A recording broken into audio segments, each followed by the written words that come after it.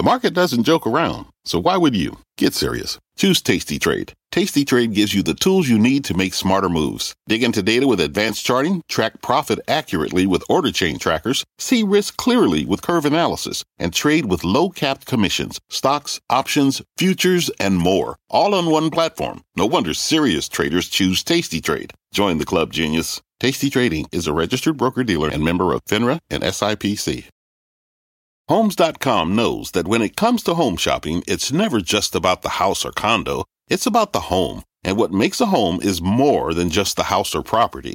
It's the location and neighborhood. If you have kids, it's also schools, nearby parks, and transportation options. That's why Homes.com goes above and beyond to bring home shoppers the in-depth information they need to find the right home. And when I say in-depth, I'm talking deep. Each listing features comprehensive information about the neighborhood, complete with a video guide. They also have details about local schools with test scores, state rankings, and student-to-teacher ratio. They even have an agent directory with the sales history of each agent. So when it comes to finding a home, not just a house, this is everything you need to know, all in one place. Homes.com. We've done your homework. My mission is simple, to make you money. I'm here to level the playing field for all investors. There's always a bull market somewhere, and I promise to help you find it. Mad Money starts now. Hey, I'm Kramer. Welcome to Mad Money. Welcome to Kramerica. Other people make friends. I'm just trying to save you some money. My job is not just to entertain, but put tough days like this in context. So call me, 1-800-743-CNBC, or tweet me at Jim Cramer. Look, there's nothing like a good banking crisis to bring this whole market to its knees. Doesn't matter how big or how small, or even if it's already been widely predicted when it comes to fruition. Everyone's shocked, and the market gets clocked. And that's why the Dow tumbled 345 points today. S&P plunged 1.58%, and the Nasdaq plummeted 1.98%, despite a parade of terrific earnings away from this financial morass. No matter. Last night, First Republic, the San Francisco bank that looks a lot like the failed Silicon Valley Bank, reported one of the ugliest quarters I've ever seen. Then followed up with a conference call so dispiriting, management didn't even bother to take any questions. After CEO Michael Ruffler closed by saying, quote, "We are grateful for the continued support and thank everyone for joining today's call," end quote, the operator broke in. "This concludes today's call and thank you for participation. You may now disconnect." Huh? You just announced that you lost more than half of your deposits, the kind of run no bank has ever survived. You tell us you've borrowed billions from other banks in order to stabilize things, and that money, it might be vaporized, but then you don't take any questions? Believe me, we aren't supporting. We're collectively disconnecting. Maybe it's because I just came back from Dallas, where Jerry Jones, the owner of the Cowboys, talked about the greatness of Don Meredith. Dandy Don, the legendary Monday Night Football announcer. I found myself singing, "Turn out the lights." The party's over. Yep, there's no coming back from that glib, from those huge losses and the anomalous "thank you for your support." I mean, that's the kind of oblivious repartee that I haven't heard since the collapse of the most egregious subprime entities during the financial crisis. However, there's one big difference between now and 2008. This time there is no systemic contagion. Now, I know that seems hard to believe, but there isn't. It's a miserable moment for First Republic, once a bank beloved by the rich and famous. But it's an all-clear event for everyone else. You see, these guys were supposed to use the tens of billions of dollars in deposits they got from other banks to buy time to restructure. Maybe lure in a deep-pocketed savior. Maybe get a lifeline from someone who's coveted what's left of their well-heeled deposit base. Maybe sell off parts of their bank and go to the FDIC for help. Maybe find some Warren Buffett, a new Warren Buffett, any Warren Buffett. But from the looks of things, they passed in the moment of largesse, the kindness of stranger banks. I couldn't figure out if it was hubris or stupidity or maybe both. In the end, it didn't matter, though. Everyone thought the March mini-banking crisis was over, so there's no way the market could handle the implications of First Republic's most likely collapse. So people sold the good with the bad today. It was an amazing session because the vast majority of companies that reported put up really good numbers. And if not for First Republic, their stocks would have been roaring. I'm sure many a CEO went home very confused tonight. I mean, this was an impact of a quarter derailed because of First Republic. I think it's important to put First Republic in some sort of, let's put it in context. If you go back to the original crisis when Silicon Valley Bank practically vanished overnight, First Republic faced a very similar financial bind. Everybody assumed that they would be the next to go under. But these guys got this lifeline in the form of $30 billion worth of deposits from a posse of major banks that wanted to stem the bleeding. They didn't want any more bank failures. It's just too brutal for the whole industry. Turns out that the lifeline, though, wasn't enough because there was no reason to stay as a customer of First Republic if you didn't want to. They couldn't lock those people up, and they're the ones who mattered. Sure, the bank was known for its quality service, its willingness to loan against hard-to-value items, unfortunately, like pre-IPO stock. But that didn't keep the depositors from running. Rich people don't want to risk losing their uninsured deposits in a bank run. No amount of white glove treatment can change that, even as they do love the attention and adoration. You just, well, sadly for First Republic, you can't take that to the bank. Still, earlier this morning, we had a mostly positive parade of earnings, and I don't want to dismiss that. I couldn't believe how good PepsiCo was. General Electric, amazing. Raytheon showed us that aerospace is on fire. McDonald's, it blew away the numbers and the same-store projections. Gigantic health insurer Centene executed beautifully, lifting a group that had been quite soggy of late. Pulte Homes, amazing quarter, much better than the numbers they were putting up when interest rates were much lower. Even they seemed astounded by the level of demand for new homes. You got a genuine housing crisis in this country with a shortage. We don't have a lot of sellers because they lose their low-interest mortgages if they did. And the home builders don't have the zoning laws going their way. They hinder development around the country, which pushes prices higher. We need millions of new homes to meet the real demand out there. Totally counterintuitive that we could have a bull market in housing when the Fed's hitting us with a string of aggressive rate hikes, huh? But it's staring us right in the face. Unfortunately, it also hurts because higher housing prices also mean higher rents. Fed's desperate to lower the cost of rent. They also want to push back against the higher wages that so many companies need to pay in order to keep their operations going, and I heard that all day. As long as we have wage inflation and house inflation, Fed's going to keep tightening. I didn't hear anything in the last 24 hours that would stay the Fed's hand at a quarter point, except for one thing, and that was First Republic. See, when you get a sizable bank out there flailing, it is a reminder that we could have a powerful counterintuitive force to all the inflation I just mentioned, the deflationary anvil of a bank failure. The Fed can basically let struggling regional banks do the work for them, cutting back on lending to anyone and everyone because they desperately need cash. So instead of hearing a host of companies saying there's no slowdown, business is terrific, but there's inflation, all we heard was the possibility of a chain reaction from a now pretty small San Francisco bank losing its lifeline.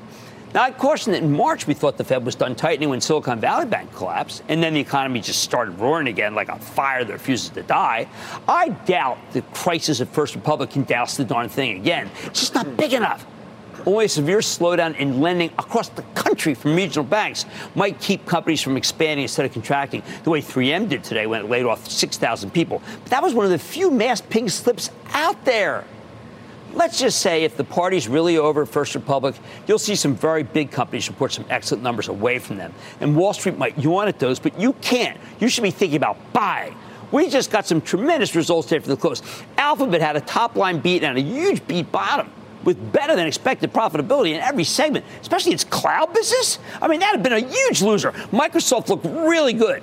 Top line growth accelerated back into double digits thanks to sales that beats in all segments. Remember, though, with Microsoft, you have to be careful because we don't have the complete forecast, and that's what matters. But how about this? How about Chipotle? Chipotle screaming higher in after-hours trading thanks to a blowout that included better than expected 10% comps. Only 9 was really we were looking for, and more than $10 in earnings per share. Less than 9 was expected. I've been telling you this stock's headed for $2,000. How many nights out here? Well, we're a heck of a lot closer, and I think we're going to get there. Well, all 3 stocks jumped in after-hours trading. It might not matter, though, to tomorrow's action, given the obsessive focus on this broken darn thing. Bottom line, as we know from March, this too shall pass. And if you bought when it passed last time, well, guess what? You made a ton of money. Carrie in Texas. Carrie. Hi, Jim. Hope Carrie, you enjoyed your visit to Texas. Well, I hope you enjoyed your visit to Texas. I live in the Frisco area where you were.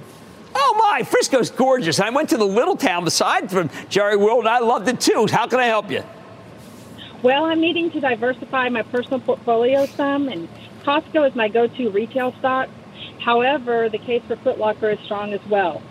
With brick-and-mortar retailers like Bed Bath & Beyond cratering, it makes me even more cautious to branch out, though. I'd love to know your thoughts on growing a position in Costco versus Foot Locker. Okay, Costco's best in show. There's no doubt about that. So I'm always going to say buy Costco. My basis for liking Foot Locker for the charitable trust is Mary Dillon. It's a bet on Mary Dillon. So it's the company Costco, the person Mary Dillon. You have to go with Costco, the institution, but Mary Dillon is going to make this one big. Let's go to Fest Tim in Connecticut. Fest Tim. Hey, how you doing, Jim? Not bad. How about you? Good. So I was wondering about Elf Beauty and where that's heading. Elf Beauty is sensational. There's just no doubt about it. The fact that when this stock goes down, Tarang Amin has been a friend of the show forever when the stock was in the teens, and I'm not backing away. If you can get that under 90, it would really be terrific. How about Olani in Hawaii? Olani. Aloha, Jim from Hawaii. Love you drinking that spam juice and squawk on the street with Carl and David. Well, that spam juice worked well for me when I lived in my car. I don't know, I've kind of upgraded my game since then, but I appreciate the recollection. How can I help? Given Wells Fargo's earning, is it a buy here? And then what's your thoughts on that $5 billion infusion to First Republic? Mahalo nui loa. Well, I tell you, yes, I'm talking to my Ohana here. Okay, so here's the deal with the Wells Fargo. They had an amazing quarter. They have the capital. I believe there's going to be a haircut. They're going to get a lot of that money back. I ultimately believe that, but I understand that if a big bank goes down like this, you're not going to be able to get your whole $5 billion back unless the Treasury guarantees it. And I haven't heard them do that yet. Let's go to Brendan in Michigan. Brendan. Booyah, Jimbo. How's it going?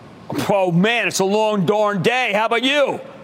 Doing well, my friend. Hey, my girlfriend and I are fresh out of college. She just started at the hospital as a nurse. She came home with 5 or 6 pairs of these big scrubs. She loves them. What's your take on the stock? Well, I think the problem here is that it's got to start making a lot of money. It's kind of breaking even. And until it does that, this apparel business, as much as you're absolutely right, you're right to look at how they're doing in one-on-one, anecdotally. Together, empirically, it's just not doing well enough. But it's certainly a good spec because it has found a way to make money, and that does matter. All right, as we know from March, this too shall pass. Because we know that if you bought like high-quality companies, like maybe Microsoft, like maybe Alphabet, and didn't just walk away last time, you made very good money. On Mad Tonight, after cruising higher after earnings, Whirlpool found itself in the doghouse today. Hey, what's behind the stock's follow action? Not easy to figure out, so let's talk to the CEO. And Palo Alto Networks can help defend your enterprise from cyber threats, but can it help defend your portfolio?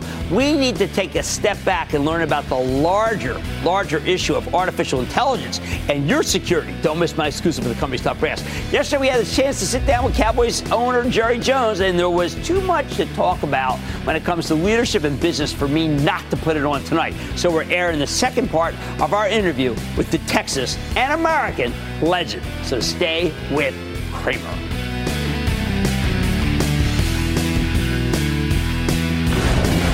Don't miss a second of Mad Money. Follow @Jim Cramer on Twitter. Have a question? Tweet Cramer. #MadTweets.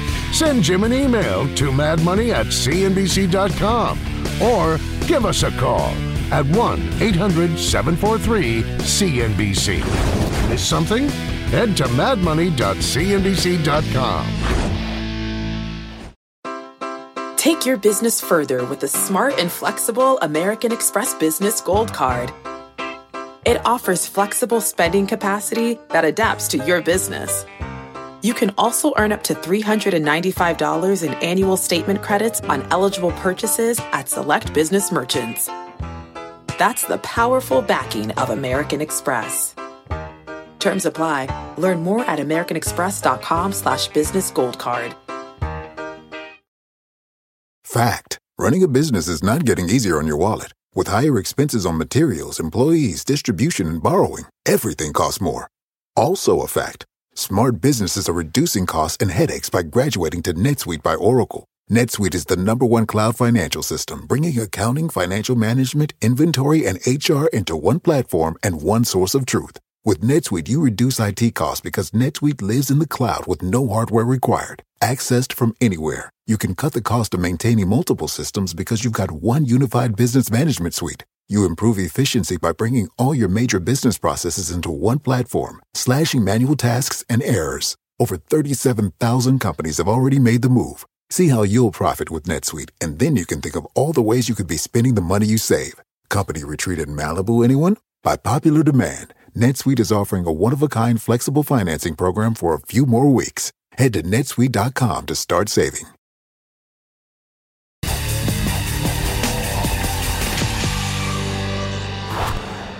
We got a conundrum here. What happens when an iconic American company reports much better than feared numbers, but then leaves its full-year forecast unchanged? In this market, the stock gets punished. Just look at one of my favorite companies for many years, Whirlpool. Last night, the home appliance kingpin reported a 51-cent earnings beat off a $2.15 basis, much higher than expected, even as the ongoing earnings were cut in half versus a year ago. On the conference call, Whirlpool talked about some early signs of a strong housing market and how their costs seemed to peak in the second half of last year, meaning the margins should expand nicely going forward.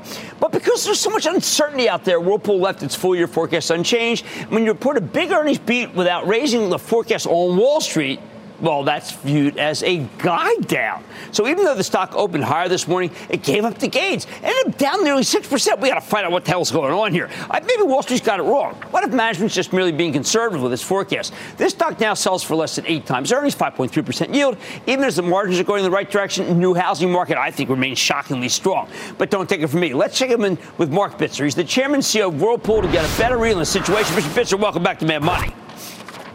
Well, Jim, thanks for having me back. Okay, I admit, Mark, I read the numbers without looking at how the stock was doing. And I said, this is a win because a lot of things are going in your direction. And plus, I like the InSinkErator, which is such a good acquisition. What do you think happened today? I know you're not a stock guy. You're an appliance guy. But is there some miscommunication between Wall Street and the numbers you reported? Well, Jim, I guess it's one of these days where you just got to shrug it off. I mean, overall, as you heard in our earnings call and also in our press release, we feel actually good how we started the year. You know, particularly on a sequential base, we picked up 200 points of margin, 400 base points of margin in North America. We picked up market share. We feel good about the start of the year and also in the full year. So, you know, it's one of these days where good news may not always translate in a intraday share price increase. Well, let me put it right back at you using your words. You stunned me. You talked about improved 420 basis points. So I'm all excited. I'm really revved up. And then right next, 2 paragraphs. We continue to expect the promotional environment. Wait a second. Promotional environment, you're dominating. You're taking share. Your margins are expanding. I don't know if this is promotional. Well, count me in. Yes, I mean, Jim, what we basically said is we expect the promotional environment to be stable compared to the back half of 2022. So nothing surprising. You know, the U.S. market is always one where you need to incentivize sometimes the consumer with some percentages off. That's nothing new. People compared to 21, where we basically had a complete absence of promotions. So what we see around us is what I would call a normal environment. We know how to win in this environment. We have innovative new products, and we felt really good about both the sequential and year-over-year share gains. And we continue to expect further share gains as the year progresses. All right, well, let me push back again. Europe, all right? I was hoping that you would sell Europe, make a huge amount of money, buy back a ton of stock, and we live happily ever after. Instead, Europe's got a very complicated, resolution to it. You buy InSinkErator, a good idea, but it's cost money, and now you're buying or maybe trying to trim debt. So we got a new story than what I saw you a year ago.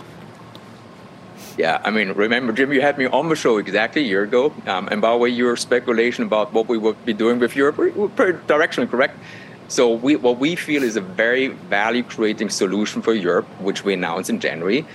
We are, of course, right now going through the regulatory approvals in Europe, and we expect to close that sometime in the second half of this year. That on its own will create about $750 million net present value for Whirlpool Corporation. So we think it's the most value-creating opportunity which we had around Europe. At the same time, we added InSinkErator. InSinkErator is an incredibly strong business. We just announced that we'll launch a major new product, actually the biggest product launch in more than 10 years. And that will be structural strength to our North America business. All right, explain to me how your business does work in the nitty-gritty. We have about 5 giant home builders in this country, and all of them are doing great. Everybody wants InSinkErator. Everybody wants Whirlpool. Can you offer a package deal? Can you say, listen, we now have a suite of product that's unbeatable, and it will cost you X, and you make a lot of money, and also the home builders make a lot of money? Jim, I mean, we have been making a big bet on the U.S. home builders actually for the last couple of years. Right. And we feel really good about the share gains we have there. The home builders, we have 7 of the top 10 home builders where we have long-term contracts. We think we have a best solution from a brand perspective, from a product perspective, from a delivery system, because you got to keep in mind, you got to deliver on time to the construction site, which not everybody can do. So we feel very good, and we made major inroads. Now, does that yet help us in Q1? No, because the housing market is still somewhat soft, but as you pointed out, much stronger than most people expected. So we do expect that to be a major tailwind for us going forward. Okay, one last question. You bought a ton of stock 2 years ago, ton of stock last year, no stock. And then you didn't raise guide. So you have to understand, I think the simple way or the simpleton way to look at Whirlpool's, they like the stock higher. They don't like the stock lower. They're not buying back stock. They're not giving us a boost. They already have a good dividend. They're worried about the dividend. And now they have a lot of debt. I mean, there it is, right? I mean, is that the simpleton version? Or is that someone who just is shrewd and is seeing through a lot of your strategy? Well, I think, first of all, on dividend, we had for more than 70 years dividends. We had now 10 years in a row of dividend increases. We have right now more than 5% yield in dividends. So that's, I think, should be certainly establishing a floor in our share price. On paying down debt, we basically said we want to bring down our long-term debt leverage to 2, gross debt leverage, even though we have right now $1.4 billion of cash on hand. So we are conservative with our balance sheet, and we basically want to reestablish very conservative measures on the balance sheet, and that's why we're right now holding back on a share buyback. But it doesn't change the fundamental strength of our cash flow. We had very solid multiple-year cash flow. We guide to another $800 million cash flow, and that will further allow us to put the cash to use. All right. Well, I think the first judgment of the market when your stock was higher is better than the last judgment of the market when your stock was lower. I want to thank Marc Bitzer, Chairman and CEO of Whirlpool, who's doing many great things. Marc, great to see you again. Thanks for having me. Mad Money's back after the break. Coming up, it's a Palo Alto powwow. This company is taking on cyber threats worldwide. But can they handle Cramer? Keep it here. From a flat tire in the city to a dead battery on a distant drive, AAA is partnering with T-Mobile for Business to accelerate response times and get more drivers back on the road fast. Our nationwide connectivity powers location telematics, so AAA's fleet can find stranded drivers quickly while being fully equipped with the in-vehicle tools to have answers when they get there. This is elevating the member experience. This is AAA with T-Mobile for Business. Take your business further at T-Mobile.com/now. When you're hiring, the best way to search for a candidate isn't to search at all. Don't search, match with Indeed. Indeed is your matching and hiring platform with over 350 million global monthly visitors, according to Indeed data, and a matching engine that helps you find quality candidates fast. Use Indeed for scheduling, screening, and messaging to connect with candidates faster. Plus, 93% of employers agree Indeed delivers the highest quality matches compared to other job sites, according to a recent Indeed survey. Leveraging over 140 million qualifications and preferences every day, Indeed's matching engine is constantly learning from your preferences. Join more than 3.5 million businesses worldwide that use Indeed. Listeners of this show will get a $75 sponsored job credit to get your jobs more visibility at Indeed.com/madmoney. Just go to Indeed.com/madmoney right now and support this show by saying you heard about Indeed on this podcast. Indeed.com/madmoney. Terms and conditions apply. Need to hire? You need Indeed.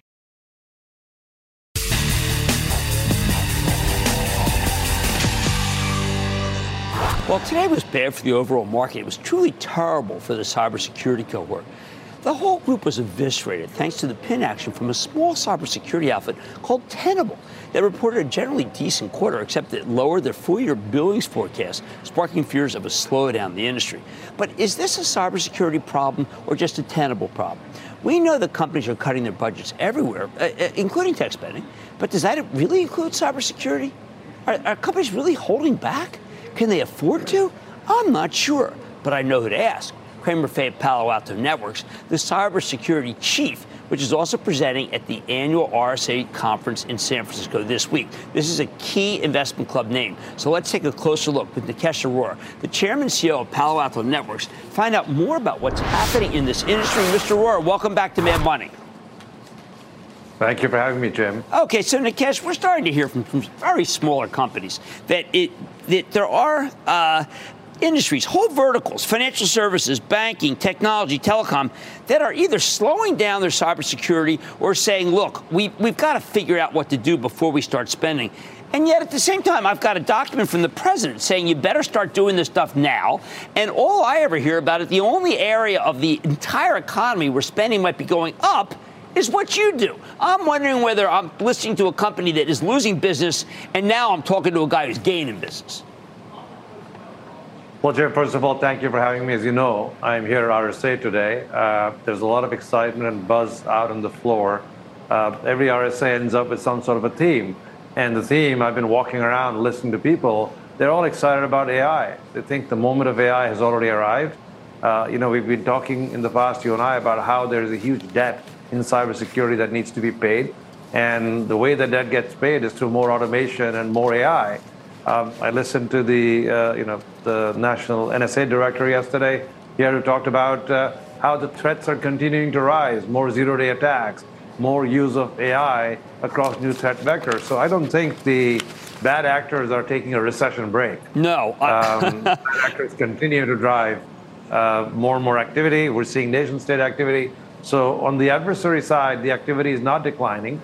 The introduction of AI, which has both a positive and a negative side to it, you're going to see people use AI to start creating new malware and start experimenting with ChatGPT. So I don't think we can let our guard down. I don't think this is the time to pull back and say, okay, I'm going to take a break. And when the world is looking like a better, happier, much more economically sort of bountiful place, we'll go back and start protecting ourselves again. Well, are you seeing these longer lead times, hesitation, maybe companies saying, you know what, I can hold back?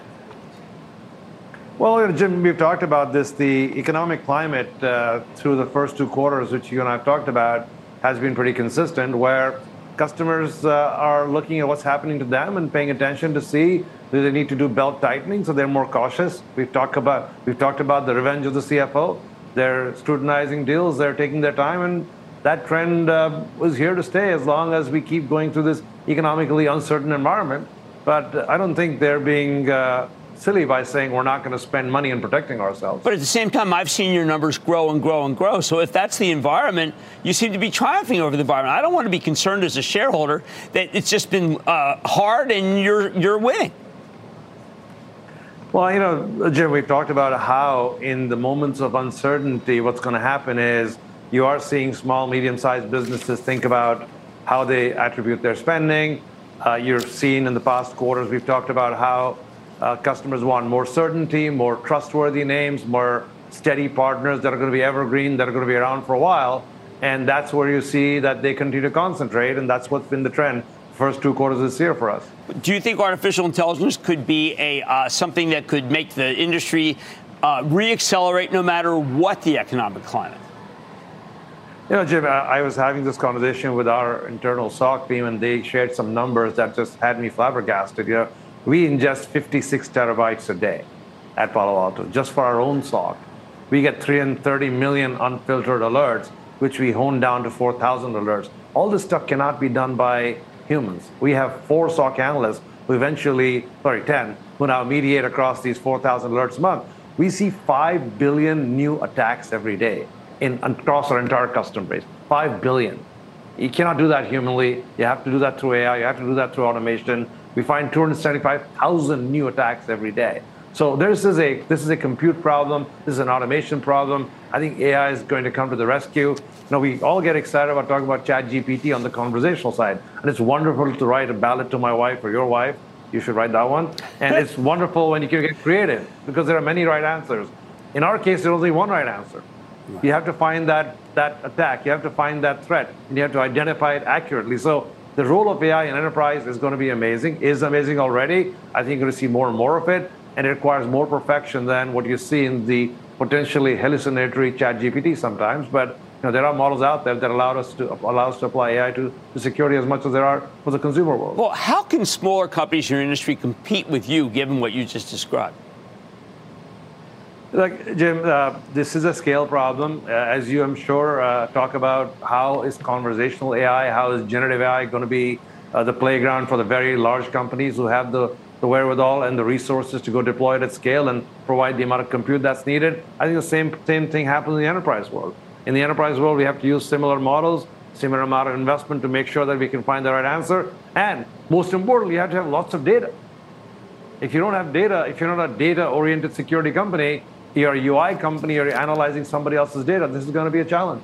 Now, how much does it matter what the White House said? Because I'm looking at a March document where they're saying that we will place responsibility on those within our digital ecosystem that are best positioned to reduce risk and shift the consequences of poor cybersecurity away from the most vulnerable. I mean, to me, that just says, listen, the government is going to say to companies, if you're part of an important systemic risk in our country, you better spend the money. We're not waiting for whether you have it. You just better go do it.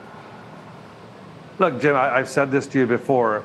You know, we have audit committees that are supposed to take responsibility for the financial wherewithal of a company. Soon you're going to have security committees whose job it is to make sure that the companies are secure, because most of our companies are turning into digital companies. They have customer data, they have transaction data, they have data about our faces, they have data about our locations. There's a lot of personal data that's out there in the systems of many companies. Even your e-commerce vendor has your data. Obviously, your social media companies have data. That data has to be held responsibly, because if you don't hold that data responsibly, there is a risk that it gets hacked and bad things can happen. So the government is trying to make sure that everybody who has consumer data has a responsibility to keep it safely. And they're making sure you understand your responsibility, because it is no longer acceptable that I did not upgrade my infrastructure or the dog ate my homework. You have to be accountable, you have to be responsible, and that's what they're reminding us this is our responsibility, which bodes well for, I guess, companies in our sector, and also means that a lot of companies have to step up and pay attention to whether they have secure infrastructure or not. Well, to me, it's one of the best secular growth themes out there. Let me just ask you, because you know security better than anyone, should we be worried about TikTok? Our kids are all on TikTok.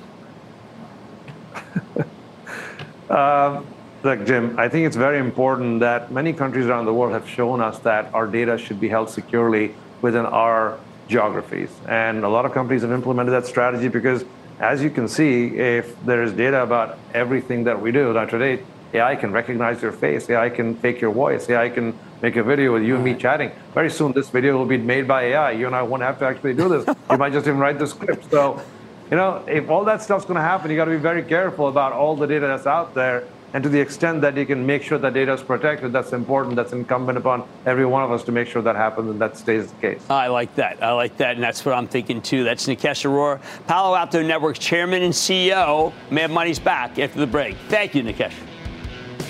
Thank you, Jim. Coming up, Giants fans, don't change the channel. Jerry Jones is all business in part 2 of this Texas tete-a-tete. Next.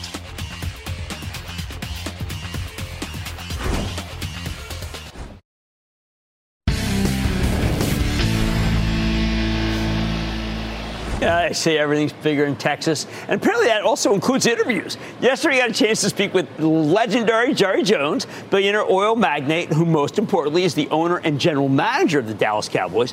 You know, we didn't have enough time on air to give you everything that we saw. So we're going back. We hardly ever do this. I thought Mr. Jones had some tremendous insights, not just on how to run an NFL team, but how to run any business. By the way, how to run a life. So I want to show you the whole thing. Take a look.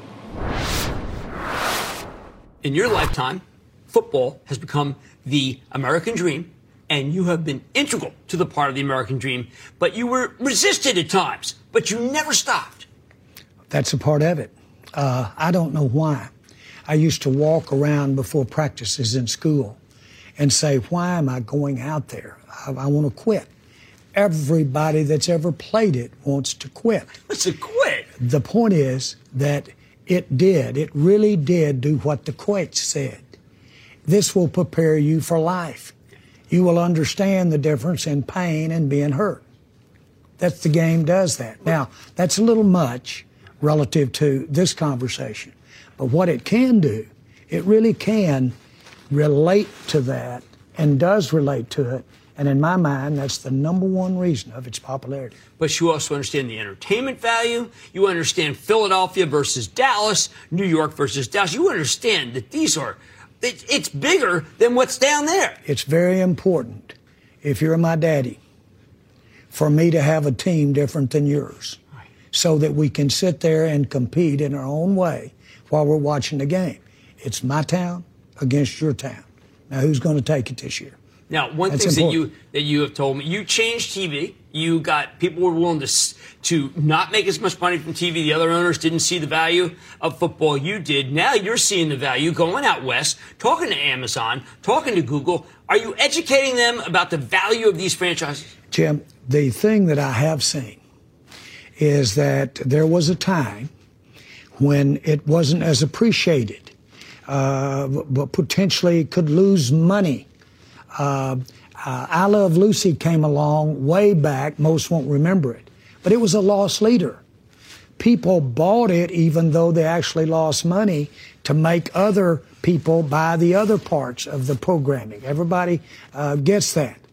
The NFL, though, not only sold itself as a reason to be the loss leader, the networks, Rupert Murdoch and in kind, sold to it and advanced beyond it.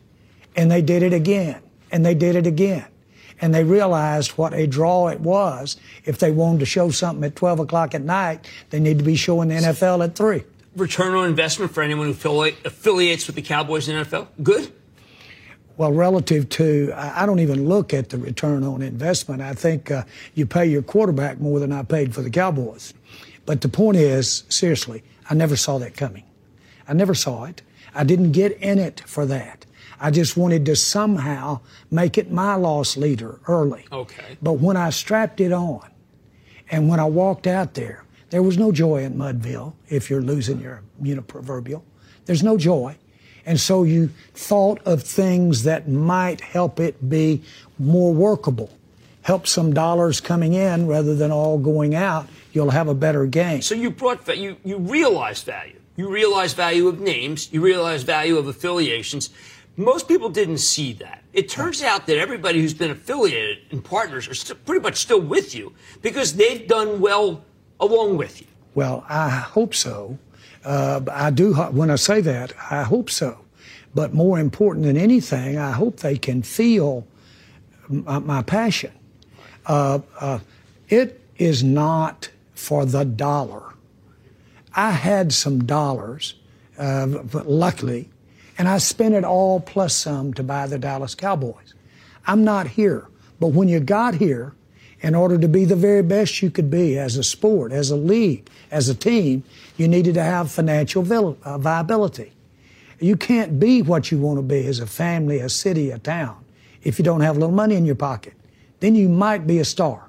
But you're willing to tolerate, you accept that you have to have mistakes to be great, and that part of leadership is overcoming the mistakes. Well, if you can't get up, or if you don't know how to swim, you can't get thrown off the boat. And that's the old riverboat gambler in you.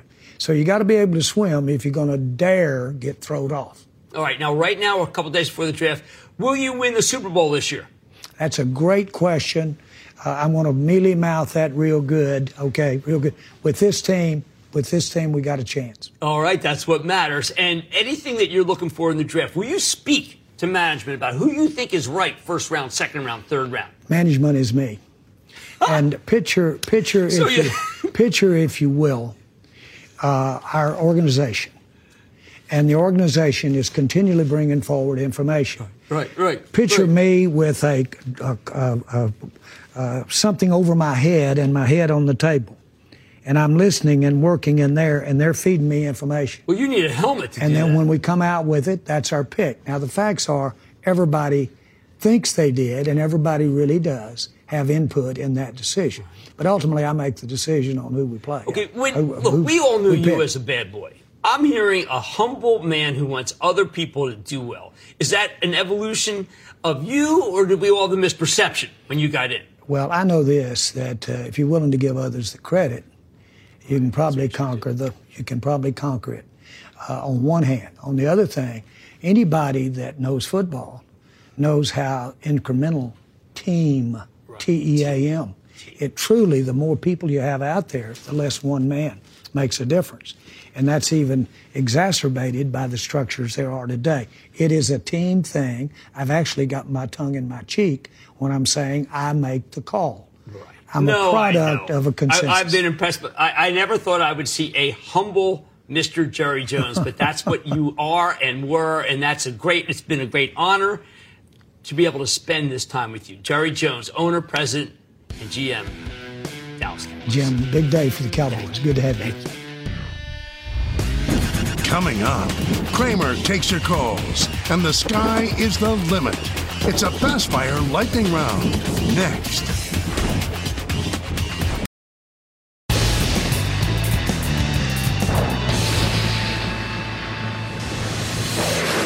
It is time. It's time for the light round. Sorry, play this out. And then the lightning round is over. Are you ready? Ski die. Time for the lightning round. Let's start with Michael in Ohio. Michael. Jim, I am looking for some small cap growth. What can you tell me about Hudson Technology? Wow, that's really small cap, but it does make money, okay? This is in that, what I regard as being that, how do you put HVAC? There's like a broad rubric, but I've got to tell you, I want to hear what Carrier says about the industry, and they're going to be talking tomorrow about it, and then I can make a better decision on Hudson Technologies. Adam in Florida. Adam. Booyah, Jim. It's Adam from Miami Beach. Oh, man, love it. What's going on? Jim, is it time to go big with Big Lots? People have been telling me to go big with Big Lots since it was at 60, 50, 40, 30. Do I hear 10? No, I don't want to be it. There's so many quality retailers that are on for sale right now. You need to be in one of those. Let's go to Jamie in Michigan. Jamie. Booyah, Jim from Motor City. All right, what's going on there? Okay, let's go to work. DKTX, Viking Therapeutics. Okay, that's a clinical stage. It's a clinical stage biotech. On the clinical stages, I always say, let's go do some more work. We're not going to make a judgment here. It's too dicey for me to just say, yeah, go buy. Let's go to David in Michigan. David. Booyah, Professor Kramer. What's going on, David? David? Thanks for your help over the years, and congrats on your anniversary, the 18th. Oh, thank you. Yeah, we've been hanging out. Yeah, some people think we're like the circulatory system of the company. What's going on? Well, considering its balance sheet, it's run up over the last week, and a price of $55 with a $115 one-year projection, and 2 years left at its current burn rate. Do you think Piedmont Lithium, PLL, is a buy? I have to tell you, after listening to Elon Musk over and over again saying, listen, he wants more companies to go in this business, I am worried that he will stir up competition himself. So I'm going to say, no, don't buy, don't buy, don't buy. Let's go to Paul in Wisconsin. Paul. Jim, first-time caller from MKE. We know that content is king, but connection is cash money. Let's talk Altice USA. No, let's not. We're not going to talk about anything involved in that particular industry because it's just the balance sheet has to be good, and it isn't, and that's what matters in this industry. I'm talking about media and cable. Let's go to Brenda in North Carolina. Brenda. Hey, Jim. This is the Carolina girl from North Carolina. All right, I'm ready for you. What's going on? Thank you for letting me be on your show tonight. My pleasure. It's a good time to buy for a long-term investment. Okay, it's incredible how well Corey Barry is doing, but it's also incredible how the money's all being spent on services, on travel, and leisure. We heard that from the great Jim Fitterling from Dow this very morning. So I'm going to have to say, even though it's a 5% yield, it could go to a 6% yield, and only then will I pull the trigger, because I just see that money going out, travel, and leisure, and not on hard goods. I need Jack in Colorado. Jack. Hey, Jimbo. Yo. Got a question for you. Sure. Lithium America in the next year, where do you see it? Well, again, these lithium stocks, I keep coming back to what the great Elon Musk says, that there's going to be a way to get around lithium because he doesn't like the pricing. I'm not messing with him. We have to have Elon Musk and Jerry Jones together. Although when I brought him up, it seemed a little circumspect. Let's go to Tim in Texas. Tim. Hey, how you doing, Jim? I work for an HCA healthcare hospital in Dallas, taking advantage of the 10% discount. Should I increase monthly purchases through their stock program or remain? Yes. It had a great quarter, and you're lucky the market's taking it down, but it had an amazing quarter. And that, ladies and gentlemen, is the conclusion of the Lightning Round. The Lightning Round is sponsored by TD Ameritrade. Coming up, there's no free lunch, but Kramer's handing out wisdom with no extra charge when Mad Money returns.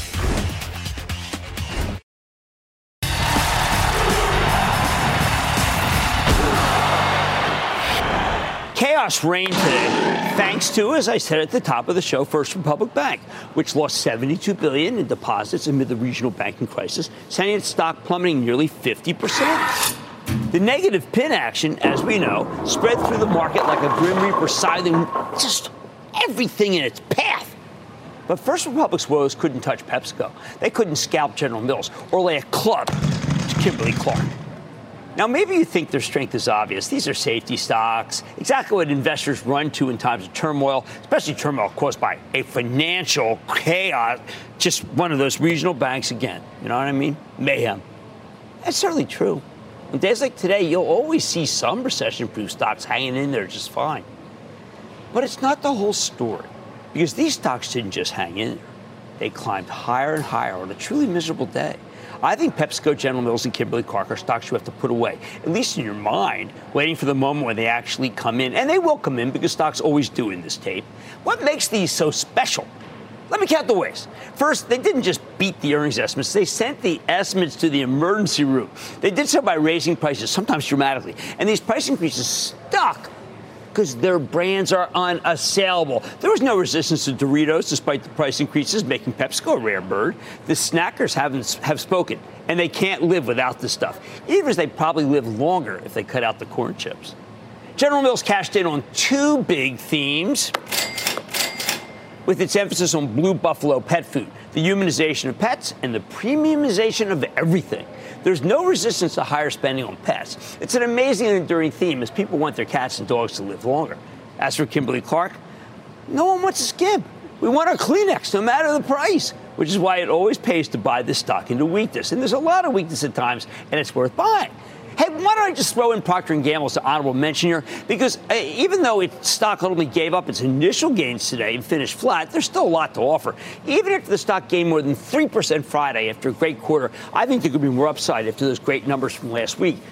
This is a terrific charitable trust name. We talked about it at today's club call. Procter can seemingly do no wrong when it comes to grooming, personal care, and health care. Tide and Gillette can raise prices and the consumer doesn't blanch. Oral-B and Crest took market share with higher prices. Pepto-Bismol, monster numbers. Now, the second thing that sets these stocks apart is that their tremendous sales will transfer into bountiful earnings, because that last round of price increases wasn't about recouping expenses. It was purely about making money. In fact, many of the raw costs, especially chemicals, have started to come down. They're rolling over right now. You might think they'd pass those savings on to you, the consumer.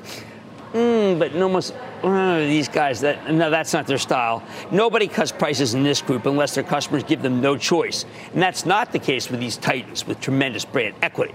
So as more and more raw costs come down, paper, plastic, freight, the margins will expand, leading to even higher earnings. Third, these are companies that have leverage that comes from endlessly culling their expenses. They're seasoned players who know how to use technology to save money while bringing more customers.